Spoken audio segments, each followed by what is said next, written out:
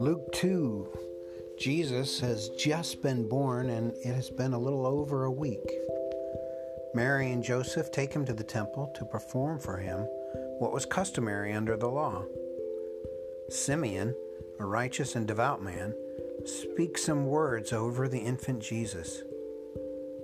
In addition, the prophetess Anna also spoke words over him. Verse 33.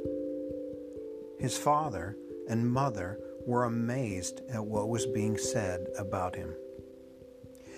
Then, starting in verse 41, we're given the account of Jesus as a 12-year-old going to Jerusalem with his parents for the Passover festival.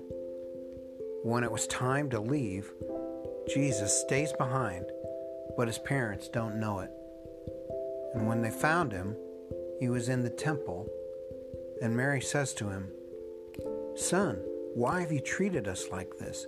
Your father and I have been anxiously searching for you." "Why were you searching for me?" he asked them. "Didn't you know that it was necessary for me to be in my Father's house?" But they did not understand what he said to them.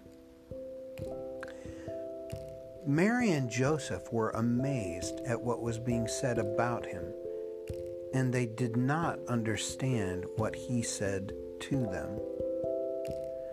It seems a little incredulous that they would be amazed and would not understand. Both of them had had visions from angels announcing God's purposes in Jesus. You would think that those pronouncements would not be easily forgotten. But maybe these words of amazement and lack of understanding speak to the normalness of life that they lived with Jesus.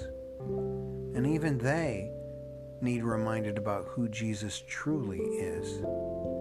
He's not a mere infant, though he is. He's not a mere boy, though he is.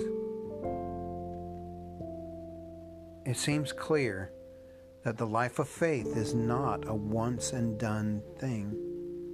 The life of faith needs reminding, requires remembering, and like Mary, needs keeping in heart.